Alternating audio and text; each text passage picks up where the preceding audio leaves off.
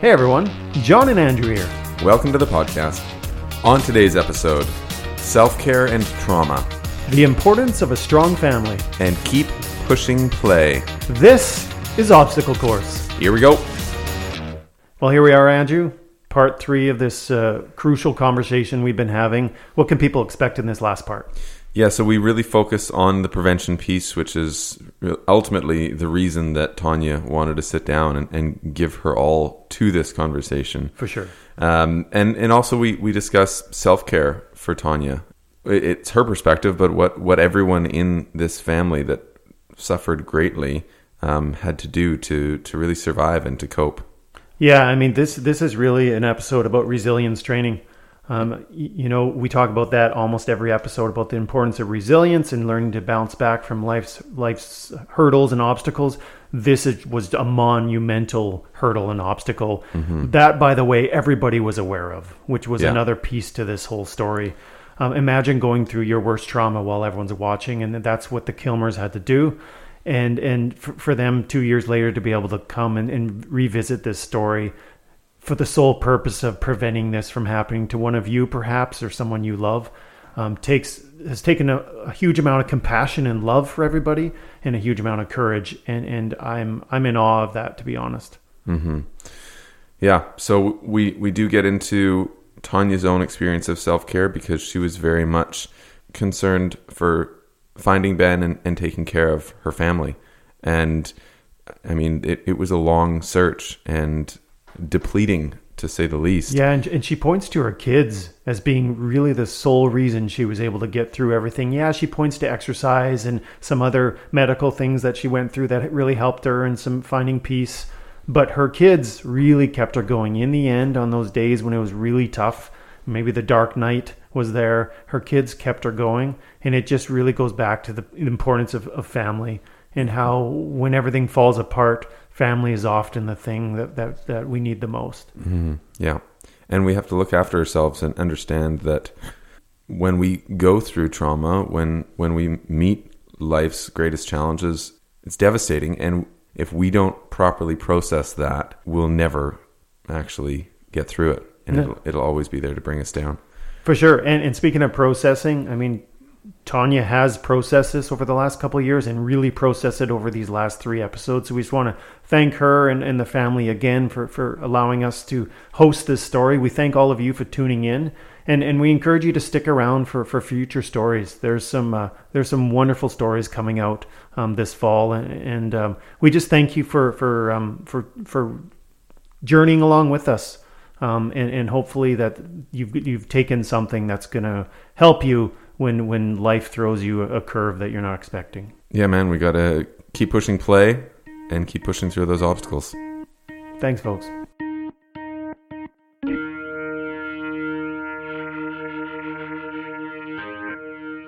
The relationship that he developed with his father over the house, his father, who literally 70 years old, would show up every single day. Blood, sweat, and tears. Didn't matter the weather, didn't matter the labor, was there for his son through it all. And when Ben got to see the unconditional love that his parents brought into his life, his sister, I mean, him and his sister have always been best friends, but I mean, that's something for the storybooks and not something that we have time enough to discuss here. But this is why I can't hate the house. Even though I feel like, yes, the house took my husband's life, stole my husband from me. And this is truthfully why I hate things. I have no investment in things. I think the most important thing in my entire household would be the pictures that are hanging on my wall. Because fortunately I have a million backups, because pictures are the most important, and video. And so I had to come to peace not only with the toxic group that had been started, and also understand that they're coming from a place of holy crap, which is where we were all coming from. Like, how could this happen? What happened to this man? There's so much mystery here and so many unsolved things. And then I can't speak out openly about what I know and how I feel like he's just out in the wilderness and he's a survivor. So he's going to survive and then he's going to come back. But not understanding what I do now, that in fact, he felt like this was his gift as the ultimate provider to leave this world, having no idea the nightmare that would be caused by him going missing. And forgetting, because his prefrontal cortex is not working at this point in a way that it needs to, or it's functional now that he's calm at the river, but it's coming from a depressed state of mind, which Kim Bartel, who's a guru in occupational therapy and neuroscience, would argue that that is the most dangerous space to be in when you've operated in a fight, flight, or freeze for so long, and then now the prefrontal cortex comes back online, where your rationalization, your thought process is going, your problem solving, but it's in a depressed state of mind. People run the highest risk of taking their lives in that state of mind. And so really it was the perfect storm. And when I laid at the river and I felt that calm, it was like a light bulb went off. And I knew that Ben felt like this was his gift. Because you've heard people say that before, the day before this person took their life, they seemed happy. They seemed better than before. They seemed okay. And so that connects with what you just shared there. And those are the people we really have to worry about. Yeah. And this leads us to prevention. And so I know that's one of the reasons you wanted to come on today, to talk about prevention. And but before we do that, Andrew's going to thank you. he's going to say something really important. Well, I just before we do that, and I agree, I do want to get to that. But I wanted to ask about your own methods of coping, because I think it's a really important part of the story, and you've done a lot of work and reflection to come to terms with things, and to kind of be able to understand what was going on for Ben. But and this could potentially tie into the prevention piece, because there's other people who have experienced trauma, are in the process of understanding it themselves, or maybe are going to unfortunately experience trauma. But how did you survive this? Like, how did you continue to keep things together for yourself, and be still, play the role that you play now? What were some of the things that you did, and how did you begin to cope? Thank you for asking that, because I've reflected on this a lot. Because really, when you're in crisis, you just act automatically. And there's no guidebook for how to handle yourself. Truthfully, Search and Rescue BC is working on a document right now, and I'm very proud to hopefully be a part of it. We need to connect, but you operate on automatic. Part of you is like a deer in headlights. Part of you is just survival, and you're just literally, like, there's no planning involved. You just have to go automatic. And for me, it was just, I need to find my husband, and nothing is going to stop me. Nothing is going to get in my way. And I don't care what sort of terrain I have to navigate, I'm going to find him. And I never could lose sight of that hope. And I never once did, because I was convinced, because of the man that Ben was, that he was still out there. But he was just going to that deep, dark place of survival where he talked about going. He said to me, like, would you be okay if I went out into the wilderness for a month? And I said, well, yeah, but you just say you also need to be surrounded by friends and family right now. So I just am concerned that you'd be out of reception, and maybe if you need to reach me, you're out there to your own devices by yourself. And we all know that when we're suffering, that's not a place to be. And so, automatic at first for a long time. And maybe denial. I mean, something that Heather McLeod, who's one of our past guests, said, that denial, and she lost her partner to cancer. And that's what the story she told, she used the term that denial is a crutch that you use until you find something else better. So I'm not suggesting that that's what you did, but that is something that many people have used. And I was just wondering if it might have been part of it for you, part of a coping mechanism. I really have to say no, because Ben went to that space of, I just need to get out there in the wilderness, that it wasn't denial. It was truthfully like, I know he's out there, because that's where he went, in that like deep, dark place. And because I know what unfolded in the course of our morning, and the plans that we were making to go to Dave Matthews on Labor Day long, like we used to before we had the kids, and the plan to take the kids to Disneyland, no matter how much we lost on the sale of the house, which ended up being quite significant, there were plans. There was hope. We had the letter into BC Housing.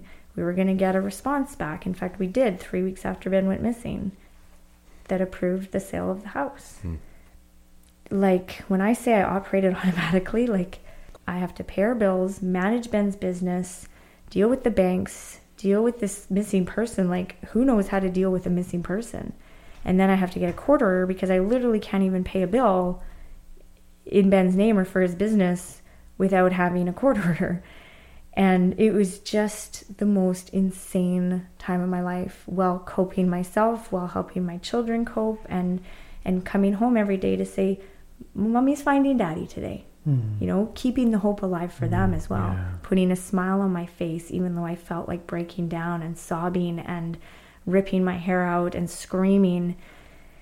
I had to compose it all and put a smile on my face and rub their heads at night and brush their hair and say their prayer and read them stories and, you know, listen to Somewhere Out There, you know, from American Tail. I know the one. Yeah. That Ben is coming home. Mommy is finding Daddy today, and nothing could change in that. And so I really, truly, honestly don't feel like it was denial. It was the fact that we knew Ben's character, we as his family, his friends and I. And so there was no probability that he would have taken his life. No, none at all. You know, this isn't a surprise to me. One thing Andrew and I have learned through the process of hosting this podcast, we've done obviously a lot of interviews and reading on stress and things like that. And one thing we do know is that the human being, our brain is actually well equipped to deal with catastrophic stress.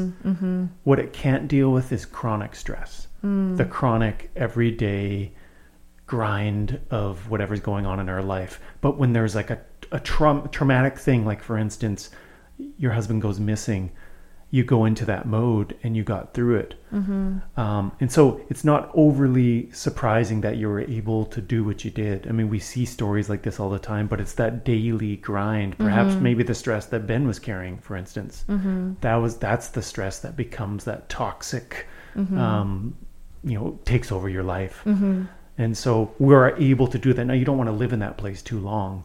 But definitely not. I'm not saying that's a good thing. I'm just saying there's almost like a fail-safe there for when that happens, that if we're able to, we can get through it. And so, anyways, I just thought, you know, listeners might be thinking, how could you possibly make it through that without like losing your own mind or falling into just absolute despair, and you have 2 kids, and like, how could you function that way? In some ways, we all have that ability. And so I just wanted to say that for the listeners who may be going through something like that, or have, or will go through something like that, you do have it within to get through it. I think that's an important message. Something that I mentioned on the Find Ben Kilmer site was Dr. Viktor Frankl's book, A Man's Search for Meaning. Oh, beautiful book. Yeah. Incredible book. Yeah. And again, that's why I had no doubt in my mind that Ben was still out there, because he had so much to live for. Right. And I'll go back to answer your question, Andrew, but I think this segues perfectly into a thought that I had the other day when his friend Jonathan sent me this 4x4 video of him and his son and his wife going somewhere on the Nitnat, where we were maybe going to go and honor Ben at some point. And he just wanted to show me the route in. And the whole time I'm watching this video, I hear his son squealing with excitement and just, Daddy, and just so excited over every bump and every turn. And then they cross the river and he's squealing. And I turned it off, and I don't know what came over me, but I just started to sob. And I thought, because almost every single one of Ben's closest friends now have had children. And again, his best man, Chris George, just recently had a beautiful baby girl. And I just think, what a tragedy. What a shameful tragedy that he's not here to enjoy that, if he just could have and came so damn close. That's the thing. Like, the man was screaming out for help. The last phone call to his counselor before radio silence. I mean, that's not a man who wants to kill himself. That's not a man who has any plan to take his life. Well, why the hell would he waste his time calling the counselor? Why the hell would he go to his in-person counselor the day before, call the anxiety person, right? Like, this man wants to live. But you know, you had asked me when we went on that hike, like, what could have been back from that place? Mm-hmm. If he had had his phone and he had had that prayer and those words that I wrote him about the man that he truly is, and I literally said, I quoted him, because we had a phone call, and he said, honey, we're going to show our kids this world together. And I repeated that back to him on the phone, and he said, fucking rights we are. We're going to show our kids this world together. And then when I saw that video, it just was like a flood of emotion. And I just thought, oh man, I know you're at peace. And I asked God to comatose you, and this isn't exactly what I intended, but I have to rest in knowing that you are at peace in heaven, and you will guard and guide our children and me for the rest of your life. And that is a gift. And I will continue living for you, for our children, in such a powerful way. And I will live to make you proud, you know, as well as obviously God, my Father. But I will live to make you proud, because I know you're here in my heart. I have no doubt. But I can't help but miss you, and I can't help but wish that you could actually be in the flesh with us to enjoy this with your buddies who now have these children. So speaking of my children, to kind of segue back to Andrew and your question, they're the whole reason that I'm sitting here with you today. No one will ever understand the bond between a mother and their child, a sound mother and their child. There's nothing like it. There's nothing like it, and it begins right as a tiny little cell in childbirth. And that incredible, inexplicable mama bear instinct to survive for your babies and to protect them with just ferociousness. And I refused to fall for my kids. I refused, you know, like, I wanted to show them when I was sad, because I want them to grow up knowing that it's okay to show your emotion, both for my son and my daughter, who are very headstrong, driven, but loving, kind, tender. We can have it all. We can be it all. And it's so important to be it all so that we can heal and experience joy after that emotion is released, because otherwise I think of it like plate tectonics, just rubbing against each other and pulling against each other. And at some point, there's going to be a mega earthquake if you don't allow that emotion to release in a healthy way. And you don't want that mega earthquake, because that's what happened to my husband on that day. And so prevention is key. And so I was lucky because I had the resiliency of a wonderful upbringing, incredible family. On all of my social media pages, you will see I have the best friends and family that anyone in the world could ask for. So I have been blessed in my life because they are my entire support system. And I would not have gotten through this without my faith. My faith is at the center of everything. It makes me who I am. It allows me to be fearless in the face of danger and uncertainty. It allows me to persevere forward. It allows me to not give a shit what other people say or think about me, because the only one that really matters is the big guy up there. And if I'm making him proud, then I'm doing a damn good job. And so it's just everything, really. It's at the core and the center of my being. And then comes my children, then comes my parents, my friends, my family. And I don't think I'm strong, because I'm nothing without them. And I would not be here today without them. As strong as my faith is, I really and truly believe that. Can I ask you a question about that? Yeah. Because what I've heard, and I disagree that you're not strong, because you were able to keep searching, to keep that hope alive, to keep propping your children up, to maintain the focus. But I just wonder if you have given yourself an opportunity to process that grief and to take care of yourself, because so much of the focus has been on the outside, on the other, on people you care about. What have you given to yourself to ensure that you could that safely don't crumble? Yeah, exactly. And it'd be great to hear, perhaps for others listening that might be able to utilize some of those some of those lessons as well. Definitely. Thank you for asking, because it's been a hell of a lot.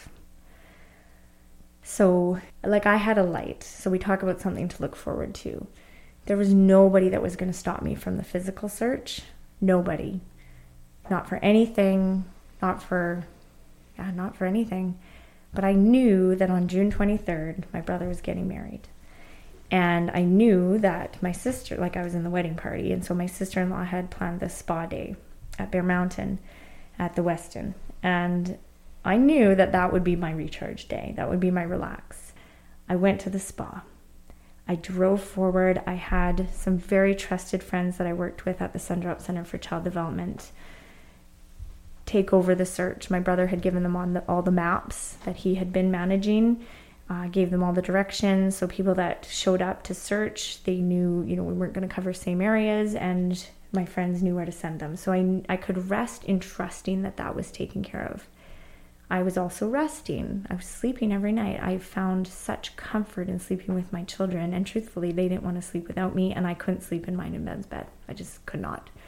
And so just being able to cuddle them, and I would fall asleep super early with them. Generally after I posted for the evening and got the search ready for the next day, I would be out, lights out. And so that was a gift, because otherwise your brain just stays swollen and deprived of oxygen, and you cannot function under that.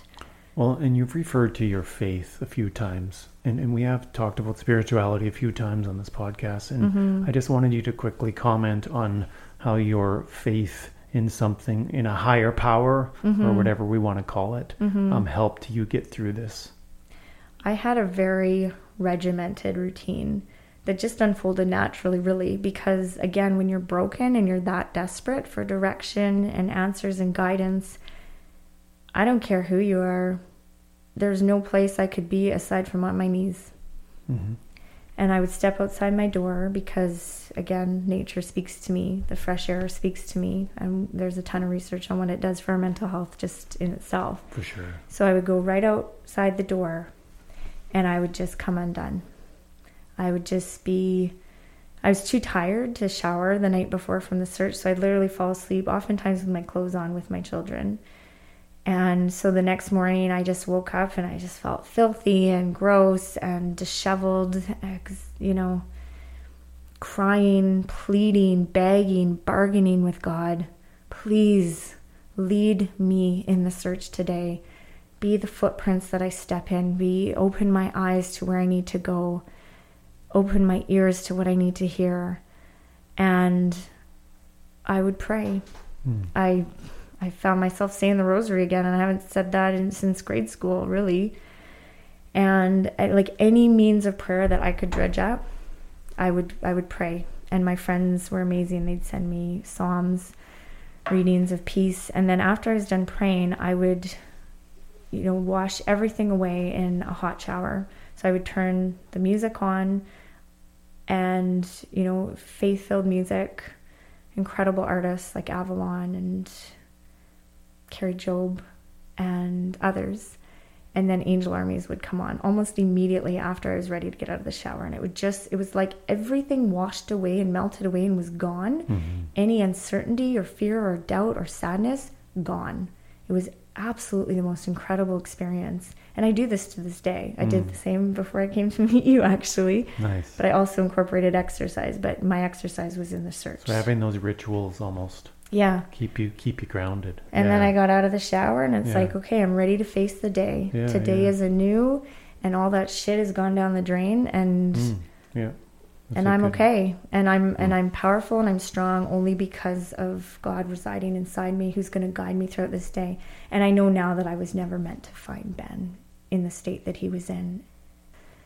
After we found Ben, and after the RCMP came, I think it was 5 days after, to tell us all together as a family that Ben had taken his own life, which so you want to talk about denial, shock, 100% at that point, 100%. And I actually said to the RCMP right then and there, over a fucking house, because if you take all the stuff, all the emotion, all the everything away, at the end of the day, when you strip it all away, it's just a house. And so yeah, at that point, that's grief, right? So you course through this crisis with this adrenaline and this survival, and you're an automatic, and but sleep is very prominent, etc. Well, now I'm having to fight against a depression, a severe depression, because I've lost the love of my life. I've lost my husband, and he's never coming back home like I thought he would. That, like, I knew he would. Like, it wasn't even hope. It was like, I know he's coming home eventually when he's ready, and he's going to snap back to it. And the psychiatrist that I was seeing had called this a dissociative state. And there's stuff on records, like our Chief Justice of Peace. He went missing for 24 or 48 hours and barely has any recollection of what happened in that period of time. And there was a man who ended up in China that had no recollection of how he got there. But again, it's that state of fight, flight, freeze that takes over, but for some it takes over for quite some time. And the memory, you just operate automatically on a subconscious level. So I had to totally shift in my healing at that point, and I had to fight against depression every single day. So for 3 weeks, I literally flatlined. I had gotten back to playing soccer towards a month before the end of the search. I'd previously injured my knee severely, and coincidentally it got stronger throughout the search, just I guess from that muscular development. And I hadn't had an MRI about what happened, but I was able to play soccer again if I taped it up, and it was amazing to be back with my team on the pitch. And I was doing martial arts as well, self-defense martial arts, and so that was quite regular as well. And so I felt good. I was eating healthy. I was riding on the coat strings of hope. And I actually broke my nose in soccer 3 days before the RCMP came to the door. A girl went up for a header and got me right in the nose. And I had 4 small fractures in my nose. But it ended up being a godsend. I'll tell you why. So when they came to the door, I'd actually stopped at Ice Cream Mountain after being at the Jubilee for 4 hours getting a CT scan of my nose. And then they had scheduled me for surgery at RGH 4 days later. I stopped at Ice Cream Mountain, got 2 scoops of my favorite ice cream, and blasted the music, and was just feeling the best I had felt in a long time. Just, again, feeling like, okay, I'm going to connect with the RCMP. They're going to find Ben. This is like, he's coming home. I just felt it. And they literally showed up at my door at 9 p.m., and I had been communicating with the head constable, and, he said he was kind of burning the midnight oil, but he'd call me soon to report about what had happened in their investigation of the day. And then my mom came downstairs, and she said that the constable and the staff sergeant were at the door, and I just was like, what? Why? That doesn't make any sense to me. And I didn't understand at the time. And I understand now, like, why, God? Like, why on that day? I was so certain, but I realized that I had to be that high to fall that hard. I don't think I could have survived it any other way, because I fell damn hard. It's like I was drowning. And it's been a struggle. Like, grief is a real thing, boy, holy shit. And there's nothing like it. And what's worse is the post-traumatic stress that comes after the crisis sort of automatic operation survival mode. Actually, I don't know if that's worse, to be honest. They're both a vicious, toxic beast.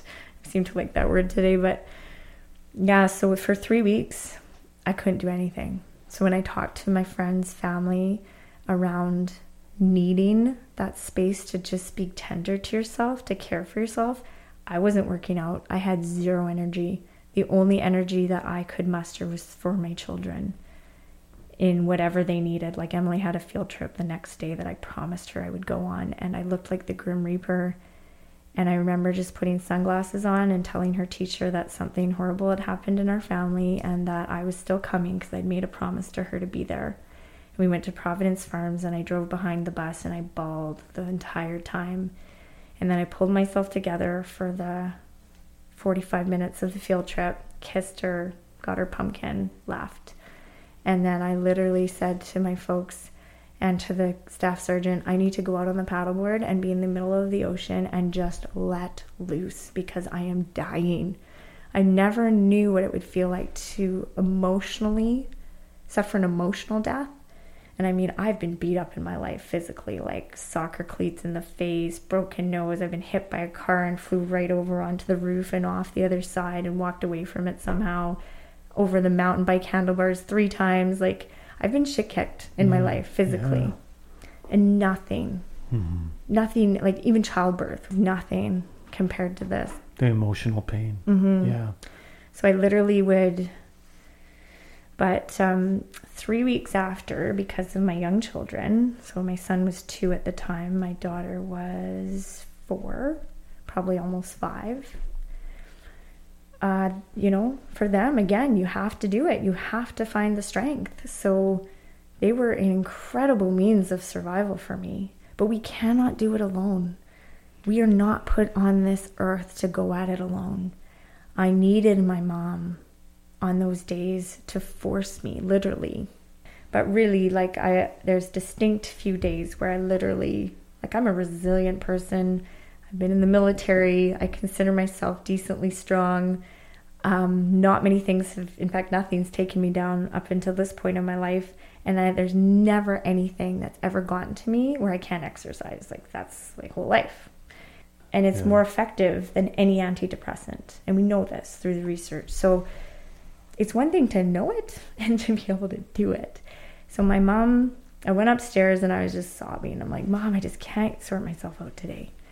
And so she said, Tanya, I'm going to go pick up your son from preschool and I want you to push play. So she gave me a hug. She's like, promise me you're going right now to push play. And I'm like, I promise. And literally, I wanted to capture that moment. So I took a picture of myself before with like the swollen eyes and how shitty I looked. And I took a picture after. I got out of the shower, blew my hair dry, put on a bit of makeup, and it's astronomical. Astronomical, the difference. And literally within 5 minutes, I started to feel better. And then I wanted to keep going. And I started to feel a little bit better. And I wanted to keep going. And I don't think I finished the whole half an hour, but I did 25 minutes. And I originally thought I might just do 5, and that would be okay. But when we set our mind up for low expectation, it's amazing when we just kind of let it take over in a positive light, how it really leads to this positive domino effect. So, you know, again, it's a long-winded thing, but to quickly summarize the rest of the stuff that I did to keep my head above water, I don't say get better, because I'll never be better. This, you know, and life is not a linear course of getting better. We talk about that all the time. Obstacle course never ends. Like, no, it doesn't. We begin anew every day. Yeah, it's so true. Yeah. And it, you know, I look at it kind of like a heart rate monitor, right? Like, sometimes you've got big mountains and little valleys, and sometimes you've got little mountains and little valleys. But it will never be flatlined until we're dead and we take our last breath. Just got to keep pushing play. You've got to keep pushing play, and you've got to find that support to be able to do that, because you can't do it on your own. And to think that you can is naive and ignorant, because we're human. Totally. And we're not superhuman, and we're not God. And so truthfully, even though I was doing all these great things, and I was seeing the forensic psychiatrist that I talked to you guys about around understanding how Ben could have done this, I still needed something more, because I was still getting splitting headaches. Like, I don't know if I've had a migraine, but this headache, it's like somebody took a crowbar and hit it across my head. It was that intense. Yeah. And anytime there was any stress, like dealing with Ben's estate, dealing with the banks, his work, our finances, the accountant, the house, anything, because of post-traumatic stress, it just flares it all up. It exacerbates it. And so jaw tension, headaches that just were rippers. I had no motivation to cook, and thank God people brought us meals, because I had zero motivation to cook. Unless it involved Ben or the kids, I wasn't doing it. And I couldn't multitask. My memory was shot. I was losing words. Like, I couldn't. It was so weird. And I just thought, where the hell did I go? Like, will I ever get myself back? And I didn't want to go out publicly. I refused to. So all my workouts were at home, just outside my front door, in the privacy and solitude of being at home. I wouldn't go grocery shopping. Like, I'm the most extroverted person on the face of the planet, I swear to God. And I was the most introverted person on the face of the planet. And so I came to know, I have known about hyperbaric oxygen therapy, hyperbaric oxygen treatment in my practice. And truthfully, I wanted to try it myself because I like to be a guinea pig for my clients, because even though we have all the research around these certain modalities and gold standard practices out there, I like to experience for myself so that I can try and put myself in their shoes, if that makes sense. Unfortunately, I screw up so much in life and I injure myself. I think I've probably had every injury known to man, that it's not hard for me to be a guinea pig. So I had lined up a trial session before Ben went missing, and then I never got to do it because of everything that happened. So now I actually legitimately needed it. You breathe in this pure oxygen at this ideal pressure that helps the oxygen to be absorbed into the blood, which then transfers to the damaged tissues of the brain. And those damaged tissues are damaged because of lack of oxygen. That's what happens when the tissues are damaged. The other organs in the body, the other tissues, use that oxygen for survival of the other tissues, because they're like, oh, this one's not working right now. Like, we want to feed the other organs that we want to, it's again a survival mechanism, right? Like, we want to strengthen those for natural selection. And that's unfortunate because the damaged area really needs it the most. And so this is an incredible way of just fueling that damaged area of the brain or any tissue in the body. I used it after my knee surgery too, and the recovery was astronomically quick and the pain was significantly lower. And yeah, it just floods those areas that are damaged with this pure oxygen. So within one session, I felt an astronomical difference. I slept better, I had more energy. The headaches weren't quite gone, but they were definitely less. And then after the third session, I'm not kidding you, like, I couldn't even cut up vegetables. Not that I couldn't physically, but I had no motivation to. And that night I stayed up till 1 a.m. and I made 5 different meals. And so you're multitasking, you have divided attention, you have energy, it's just like I felt so alive and revived without any side effect from a medication. And so naturally I get upset because I think, if I'd only known about oxygen, about the hyperbaric oxygen therapy like I know now, God, would I have loved to have tried that for men. And really and truly, that could have brought so much success. Not that I feel like we don't need medication. Ben needed the right medication, and unfortunately there's so many out there, and we're just such a different chemical makeup that we don't know what that right one is. So it is trial and error. And unfortunately, we're victimized by being along for the ride while we decide whether it's the right one. Yeah. But when we're not, man, do you feel it? Yeah. So really powerful. So we've covered a lot of ground here. We have. I knew it was going to be a long one. I suggested half an hour, by the way. This is hilarious. Yeah. Well, speaking of half hour, I brought up prevention half an hour ago. Yeah. And so I thought we could, we've talked about some preventative measures. We've talked about the exercise that you went through to for your own coping. That image of quiet on the board, on the stand-up paddle board, just finding some space and clarity, and faith coming into the question and into the conversation as something that you really relied on and were strengthened by.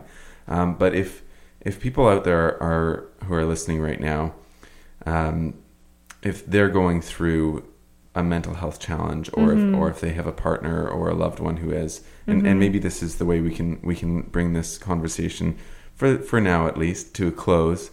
What is one piece of advice that you would give to someone who is either in a place where they're having a hard time with their mental health, or have a loved one that is experiencing similar challenges?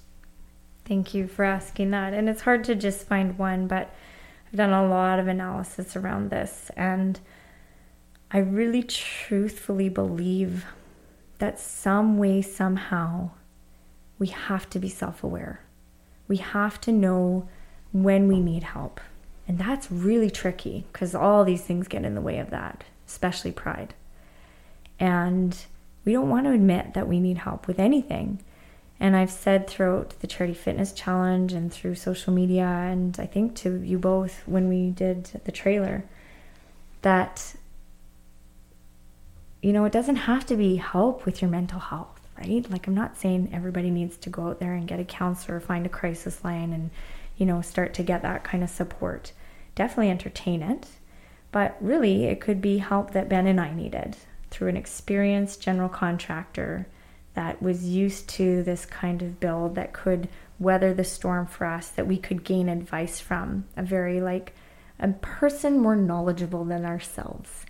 And, you know, I just think the power of being self-aware and really tuning in, and we can't truthfully do that if we have no time to like rest with our thoughts and actually be in a space where we can think about that, right? Mm-hmm. So for me, the best space to think and be self-aware is on a drive.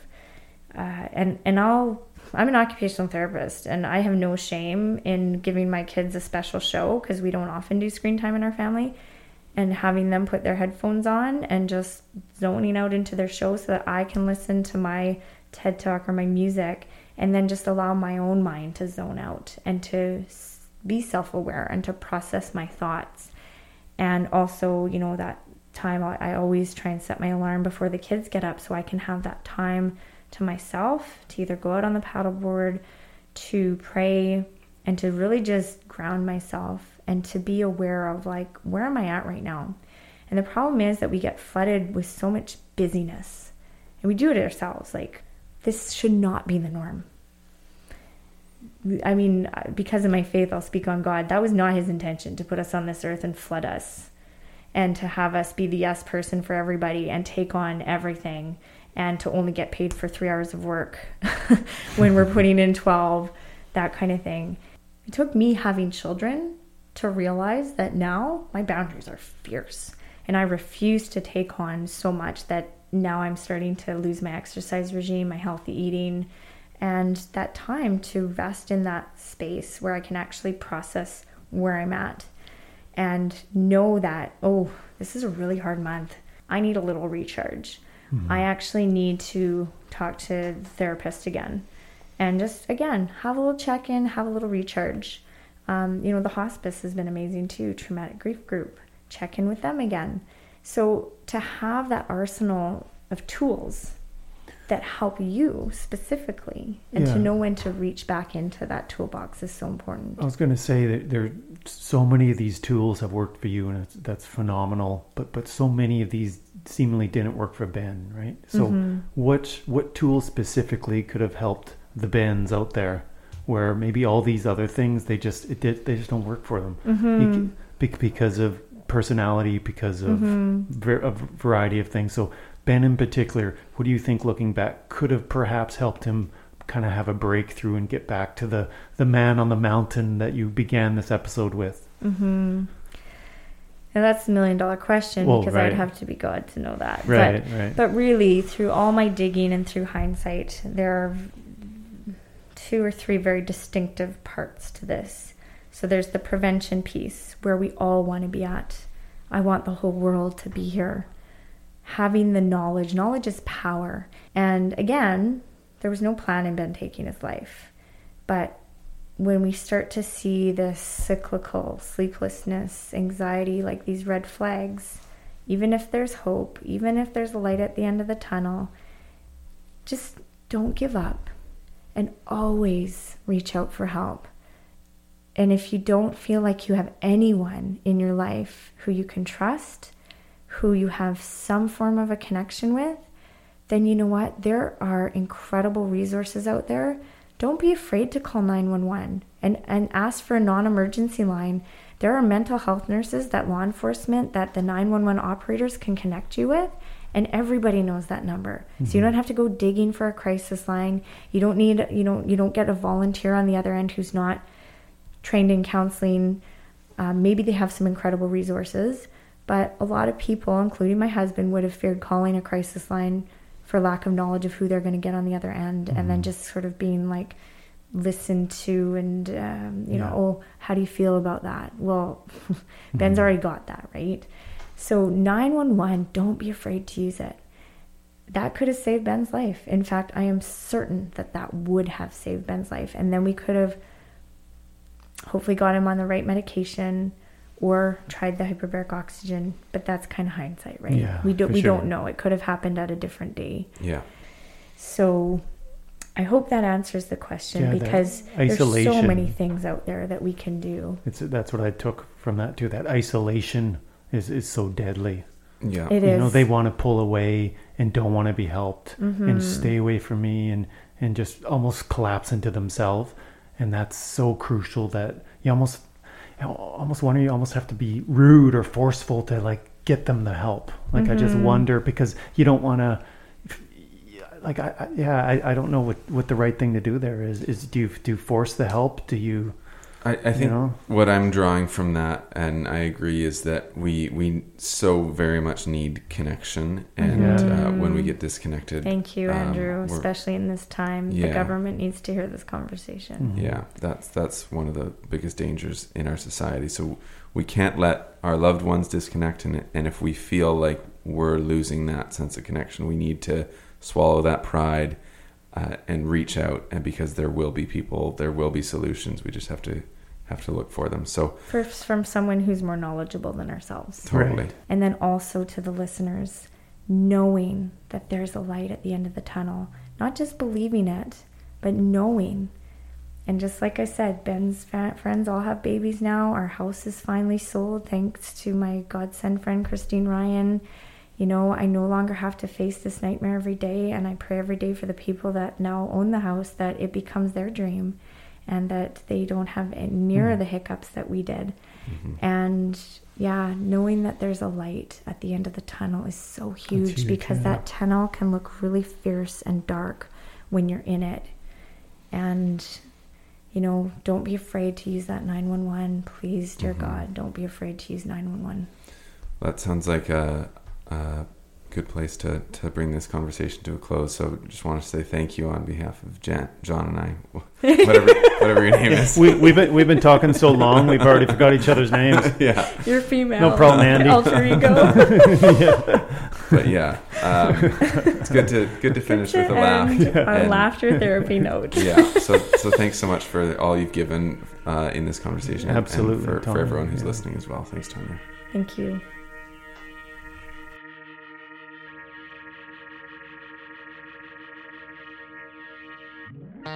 And that's the episode.